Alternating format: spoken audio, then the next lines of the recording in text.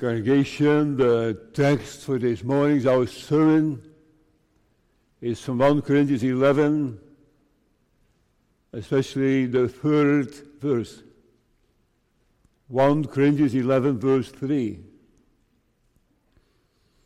But I would have you know that the head of every man is Christ, and the head of the woman is the man, and the head of Christ is God. So far. The theme this morning is biblical headship. And with the help of the Lord, three thoughts. In the first place, three types of headship. As you see in our text, three types. Secondly, tender headship.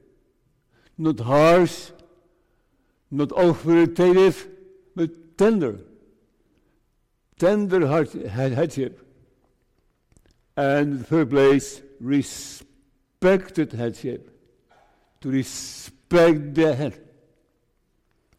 Biblical headship, three types of headship. Tender headship, respected headship. Congregation, young people, we all know what a head is, don't we? A head with eyes, ears, a mouth, a nose, brain. A head. What does it mean that something is the head of the wife, the head of Christ, the head of the church? It is a metaphor, right? And the Lord has on purpose used this metaphor.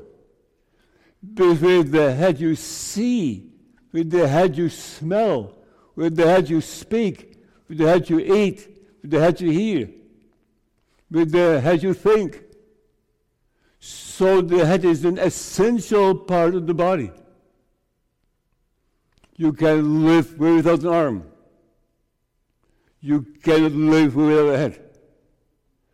The head is the savior of the body. And the head is as important, equally important as the body. Is my hand more important than my eye? No, it's of equal value. And yet something is greater. Right? So the head is greater than the body, but not different in value. And that is the reason why the Apostle Paul is speaking here. He has a very practical chapter about headship in the family, and about obedience, and about submitting, and about wearing heads in church, as the angels require. Very practical, but also very spiritual. I would have you know, I'd like you to know, to think about it. This is not trivial. This is important, really. I would have you know that the head of every man is Christ. The head of every man, and the head of the woman is the man. That sounds familiar. And the head of Christ is God. Let's start there. Let's begin there. The head of Christ is God. So the Lord Jesus, in the Trinity, is experiencing that his Father is the head, and that he is under him. He obeys him. He respects him. He is doing services for his Father. His Father is the head. And especially when you think of the Lord Jesus also in the flesh, God and man. He is looking up to his Father. He is not the head himself in this case. We see that in the Bible. I read in John 14. You have heard how I said unto you, I go away and come again unto you. If ye love me, ye would rejoice, because I said I go unto my Father. For my Father is greater than I. So this is holy ground, right? The Father is the head of his Son. And his Son on earth, in the human and the divine nature, is looking up against him and is submitting to him.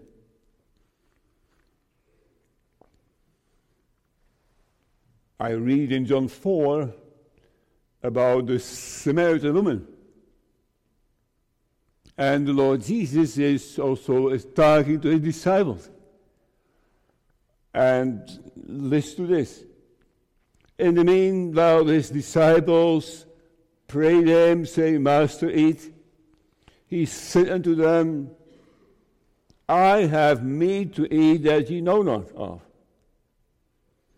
Therefore said the disciples one to another, Has any man brought him to eat? Jesus saith unto them, my food, my meat is to do the will of him that sent me and to finish his work. So the Lord Jesus said regarding his Father, I live unto him. I do things for him. I respect him. I love to do his work. It is my meat, my food to do the will of him who has sent me. So God the Father is the head of Christ. In fact, this is not just a thought. This is essential for salvation.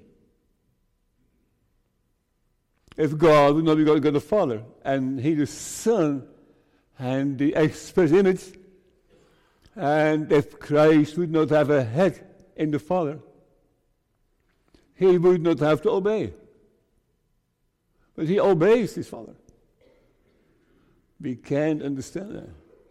The Son obeying the Father, respecting him, doing his will. But if without that, we cannot be saved. It's deed. It is beautiful. That God the Father is the head of Christ.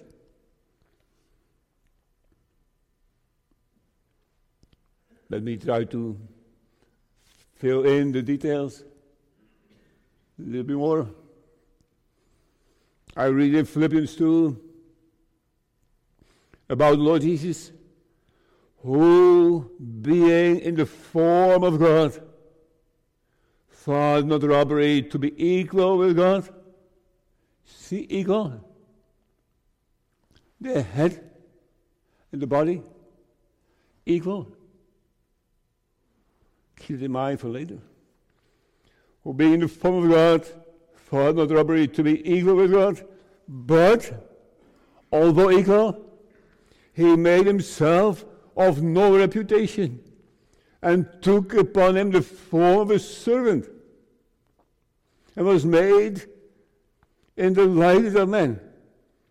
And being found in fashion as a man, he humbled himself and became obedient unto death, even the death of the cross. Therefore God also has highly exalted him and given him a name which is above every name. So the Lord Jesus Christ looked up to his Father. He was equal to him. But the Father is greater. The Father is greater, but they are equal. See that? that's the groundwork for the relationship between husband and wife.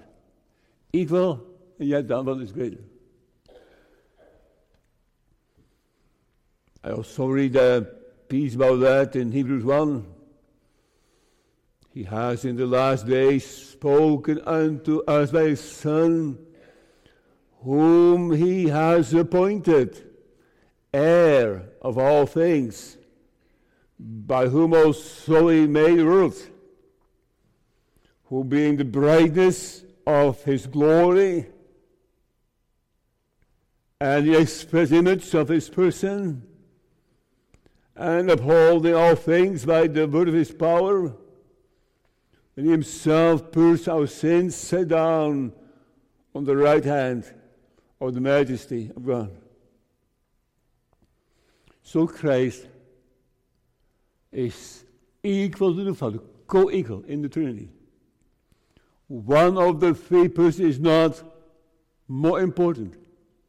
And yet Lord Jesus said, he is greater than I. I like the thought. I see something of the beauty of Christ here. His innocence, his loyalty, his love, his desire to do the will of his Father, fulfilling the law. He was without sin. He is the second Adam. The first Adam fell, did not recognize the headship of the Father, but he did.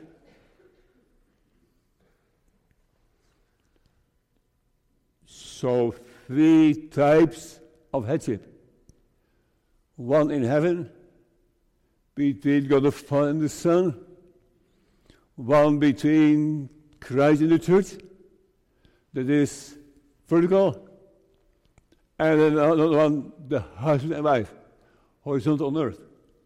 So, in the Trinity, towards earth, and among men. That is focus on the sail on them. I read in Ephesians 5, submitting yourselves one to another in the fear of God. Wives, submit yourselves unto your own husbands, as unto the Lord. For the husband is the head of the wife. We'll talk about it later. Even as Christ is the head of the church. And he is the Savior of the body. It's kind of simple. I probably don't tell you anything new. But when Eve was made by the Lord from a rib, and Eve was presented unto Adam, he said, this is bone of my bones and flesh of my flesh. She is part of me. Based on the rib was taken, right? So Eve was made out of the rib of Adam. So she was taken out of man. Is it important? Yeah. Because that means when Adam saw his wife, he saw himself. She was part of him. She was bone of his bones and flesh of his flesh. And nobody has ever hated his own body. Right? People don't hate their own body. Maybe some mentally ill. But people don't hate their own body. Christ cannot hate his own body, which is the church. By God's grace, the Lord Jesus is the head of the church, and his children are part of the body. He is bone of their bones. He is flesh of their flesh. So that bond between Christ and the church is so intense The love is so deep that it is compared to that headship. And again, a head, with the head you hear and see and smell and speak and eat. That means that the head is the Savior. The head is the Savior of the body. Without the head you can't eat. So you are nourished by the head. And so Christ nourishes, reigns, governs, loves his own body. What do you think how God's people feel when the Lord applies that to their heart? When it really sinks in, I am bone of his bones. I'm flesh of his flesh. He loves me as his own body. That's deep, isn't it? And I may preach it unto you this morning. If you may have grace, then the Lord Jesus loves you so intensely. He says, I love you as myself. That means that you have everything for time and for eternity, for body and for soul. That is so humbling, so much to rejoice in. He loves me as his own body.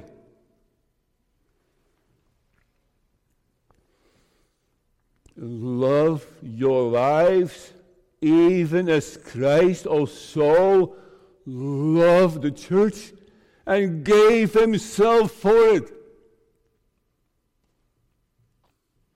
He has given himself for it, that he might sanctify and cleanse it with the washing of water by the word, that he might present it to himself a glorious church, not having spot or wrinkle or any such thing, but that it should be holy and with a blemish. See?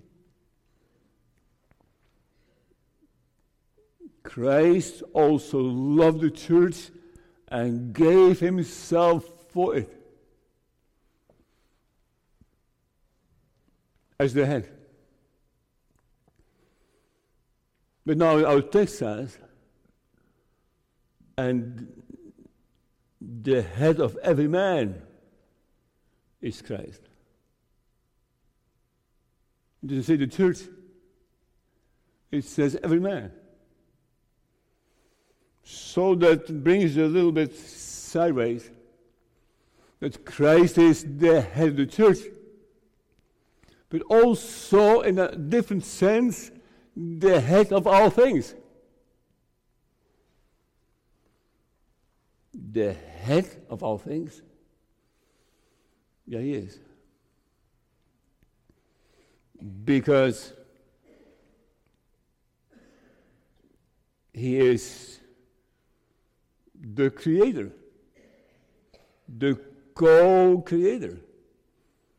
He is not only the shepherd, he is not only the king, not only the bridegroom, he is also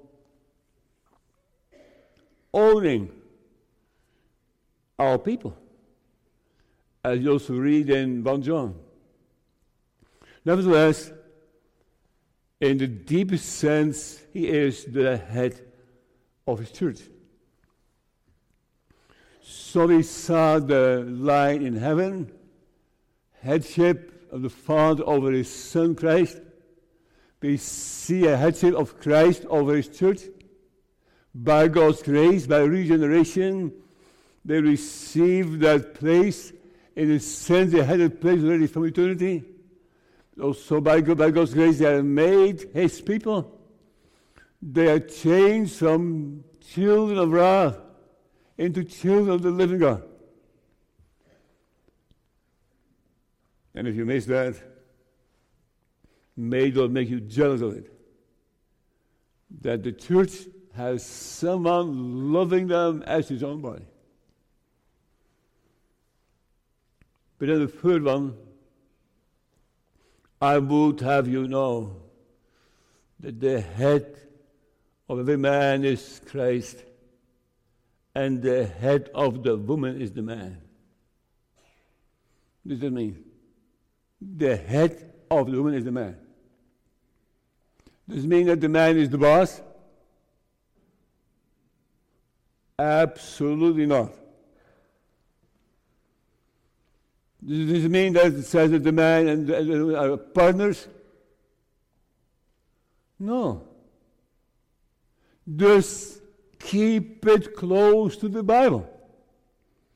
He is the head of the wife. Not the boss, not the partner, but the head. What does it mean? Well, the head governs, feeds, respects, controls, loves your own body. So the husband of the wife must nourish and protect and love his own body, because his wife is his own body.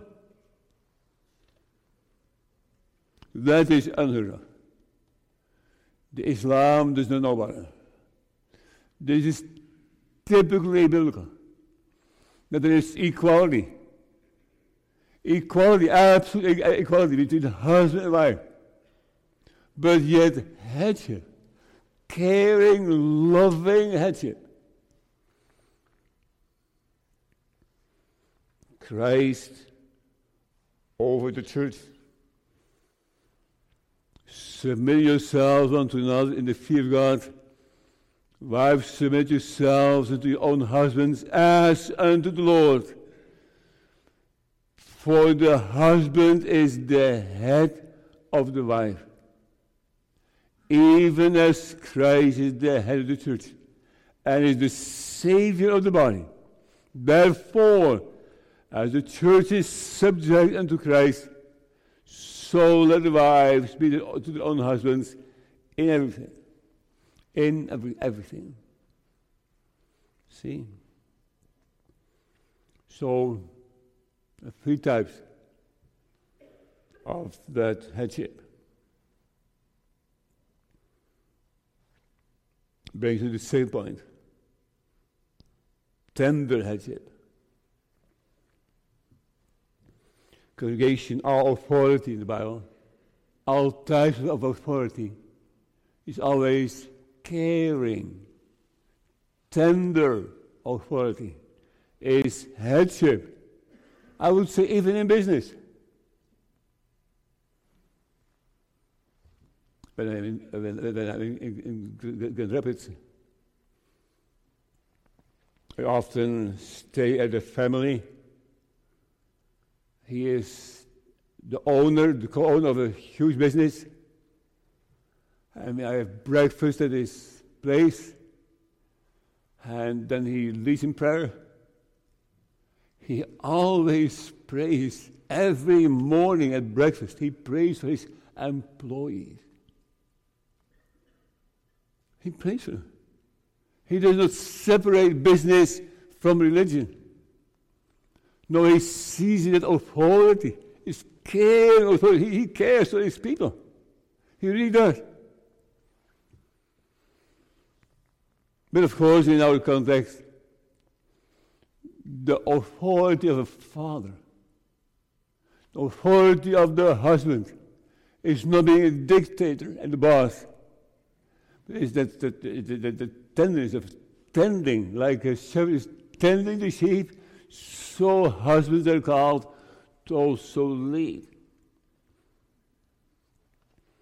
We were created in God's image, male and female, created them. And every cell in your body, every single cell in your body is male or female. Females have only female cells. Males have only male cells, right? The chromosomes are different. And whatever you feel, some men feel a woman, they say. But they aren't. Because God has created them as male. And we seldom know is masculine.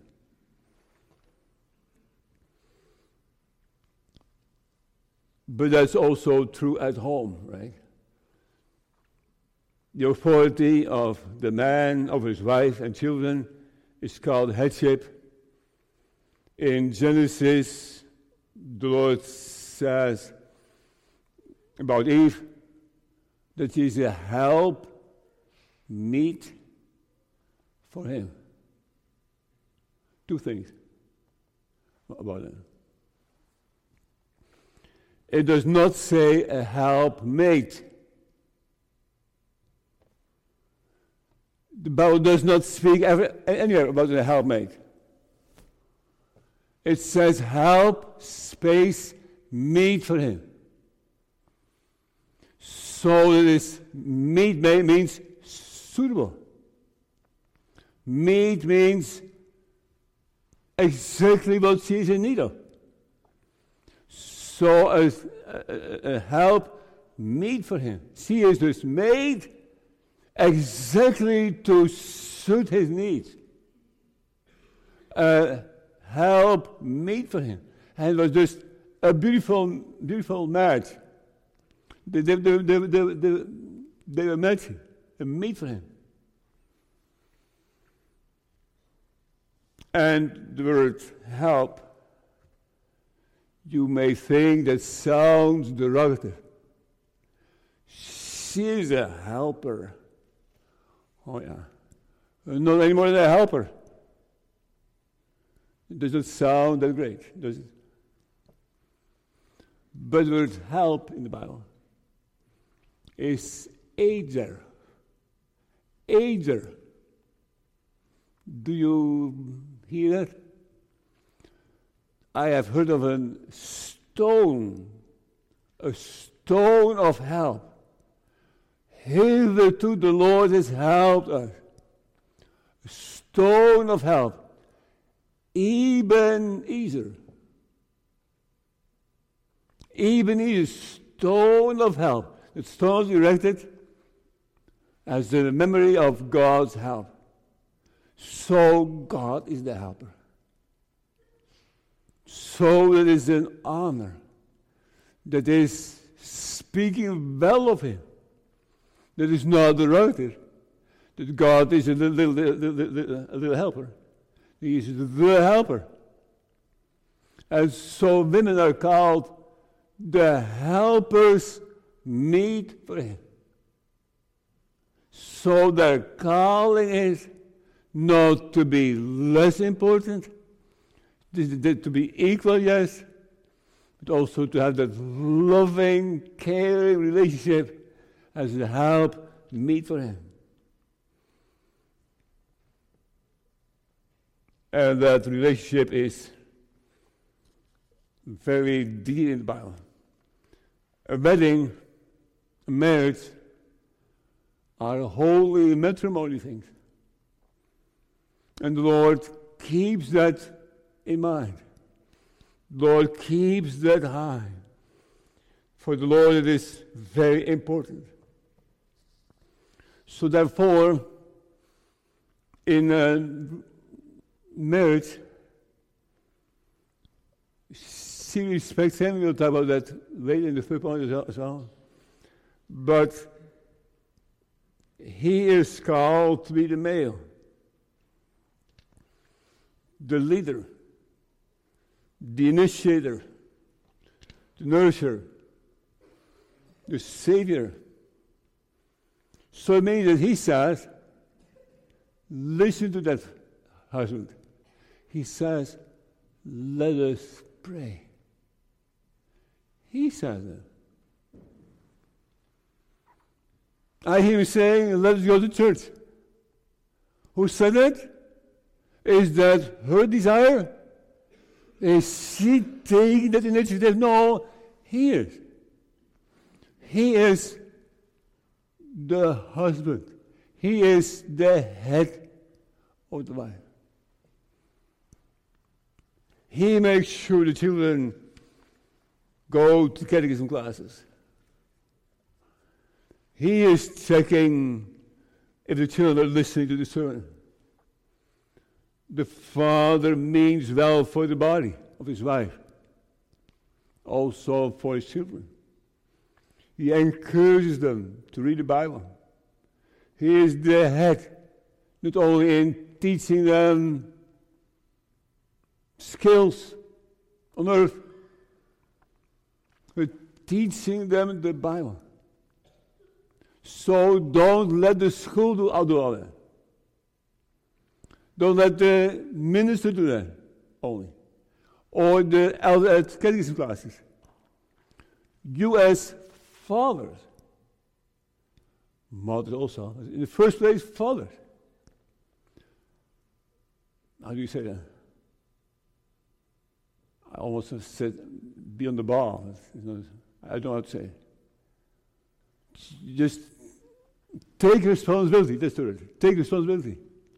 And feel responsible. And show an example. So that your children see it in the father. That he loves his wife, his own body, and that he is a spiritual leader. You're called to do that. And I'm sure your wife will also really appreciate that. If you read that. If you are saying it before she can say it. She don't like that. But that's beside the point. It is your calling. It's God's calling. Of all the fathers to educate the children in the ways of the Lord. Let me show you from the Bible, Exodus 12. It shall come to pass, this is about the Passover meal. It shall come to pass when your children shall say unto you, what means ye by this service? But ye shall say it is the sacrifice of the Lord's Passover, who passed over the houses of the children of Israel in Egypt, and he smote the Egyptians and delivered our houses. And the people bowed their head and worshipped. So it is the commanded. The children asked Dad, how so? What does that mean? Explain that to me. And then he is doing it. I like also Psalm 78. We will not hide them. No, we will not hide them from the children, showing to the generation to come the praises of the Lord and his strength and his wonderful works that he has done. For he established a testimony in Jacob and appointed a law in Israel, which he commanded our fathers that they should make them known to the children. Again, appointed a law in Israel which he commanded our fathers that they should make them known to the children. Why? I'll continue. That the generation to come might know them. Even the children which should be born, who should arise and declare them to their children, that they might set their hope in God and not forget the works of God, but keep his commandments. See?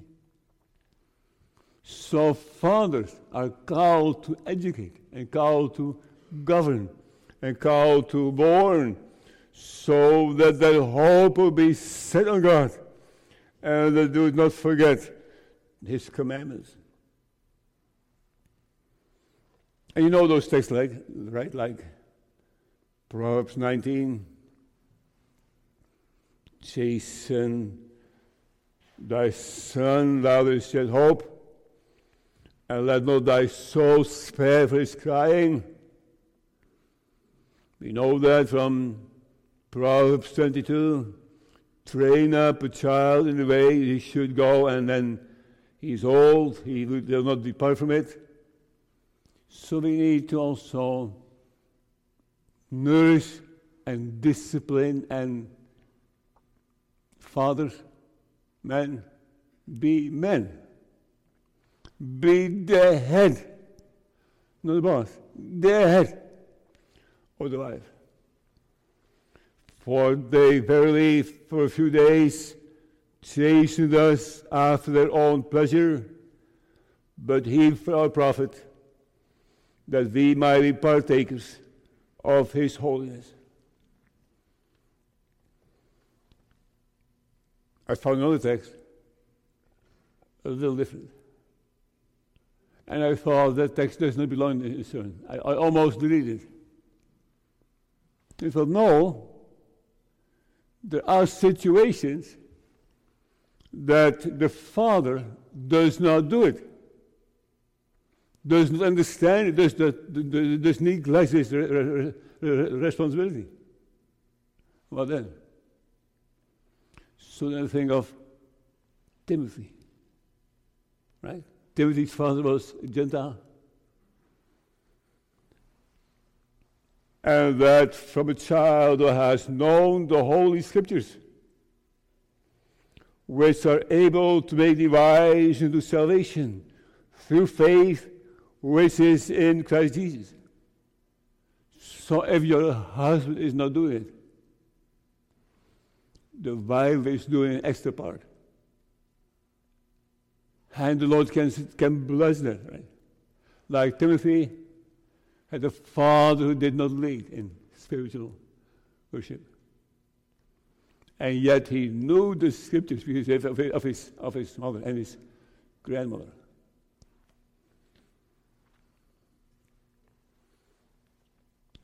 But the main responsibility is for fathers.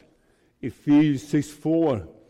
And ye fathers, provoke not your children to wrath, but bring them up in the nurture and admonition of the Lord. Nurture them and admonish them and steer them and encourage them to take the right direction.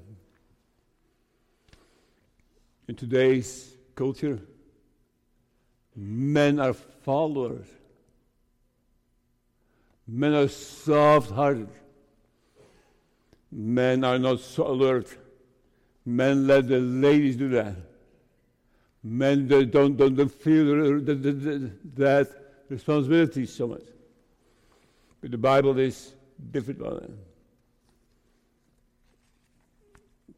Tender care. Now the apostle writes a little more about it, right? He writes, also, every man praying or prophesying, having his head covered, dishonoreth his head. But every woman that prayeth or prophesieth with her head uncovered, dishonoreth her head. For that is even all one, as if she were shaven. So we see in this chapter that ladies, when there is praying and prophesying, they're supposed to have their heads covered, right? There are three approaches about it, at least. Women, their heads in church, are you kidding? It is so old-fashioned.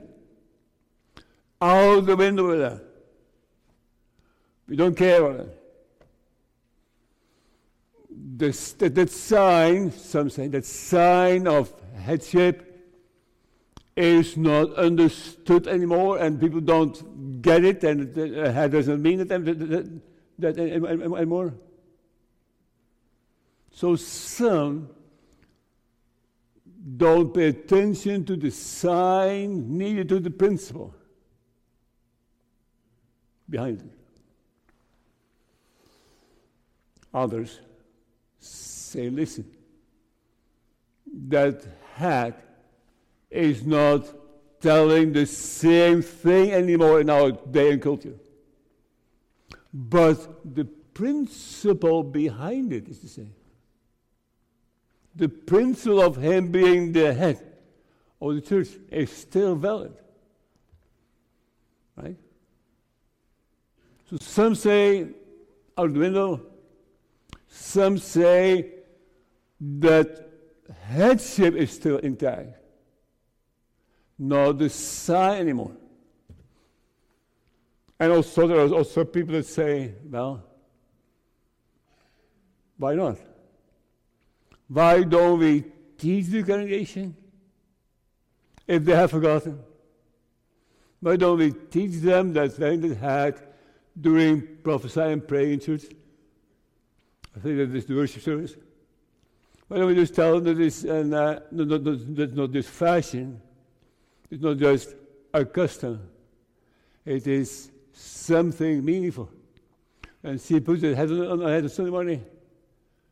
She says, she reminds herself and others, I am not the head of the church. I'm not the head of the man. He is my head. And then it says, because of the angels, right? We talk about that in the third point. The congregation, look at verse 10. For this cause are the women to have power on her head because of the angels. Because of the angels. That is difficult. I will try to explain to you what I think it means. There are other options that I like the most simple one. Angels see things. Angels notice things. When a sinner repented on earth, the angels see that. And they rejoice in heaven, don't they?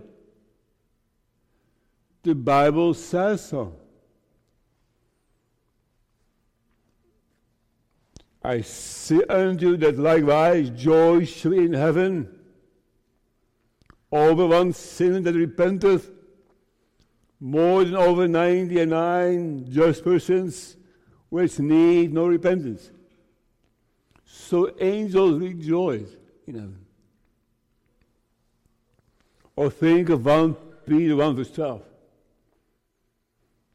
Unto whom it was revealed that not unto themselves, but unto us they administer the things which I now report unto you by them that have preached the gospel unto you with the Holy Ghost, sent down from heaven, with things the angels desire to look into. So angels see, angels rejoice, angels desire to look into those things. So the Apostle Paul is talking about authority and headship and head coverings. And he's reminding the church there are angels looking. And it is not to God's glory if we don't. So let us make the angels happy. I can't make anything out of it. The angels also appreciate the headship. And the angels appreciate that we also give that somebody. Respecting the headship. Read so clearly here that the woman is called to respect the husband and to respect also this custom. And although equal, they also are called to respect their husbands. Respecting to nourish the leadership. Let me just make it practical. There's a couple, and he does not understand his spiritual leadership. Just ignores that and just let his wife do all things. He is not a man. Does not behave as a man, right? Now what is he doing? Does he just put him down now? You always, you never. You should step up. You should be more alert. You should have your eyes open. You have promised. You should this. You know that works the opposite. I don't recommend that. You should not demand. The woman should not demand leadership, but nourish it. Nourish it by praising him, by encouraging him, by reminding him carefully. But she is not the head. She should not take that place. And the more she criticizes him, the worse it becomes. Because if there's anything men hate,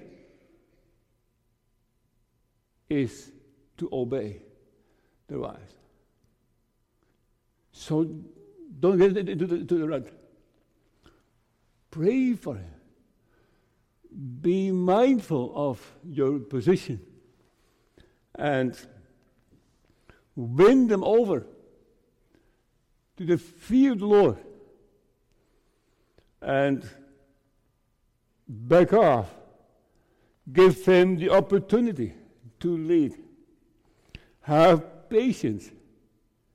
And even if you have to steal things in such a way, do it in such a way that he does not get so easily, that he does not get offended.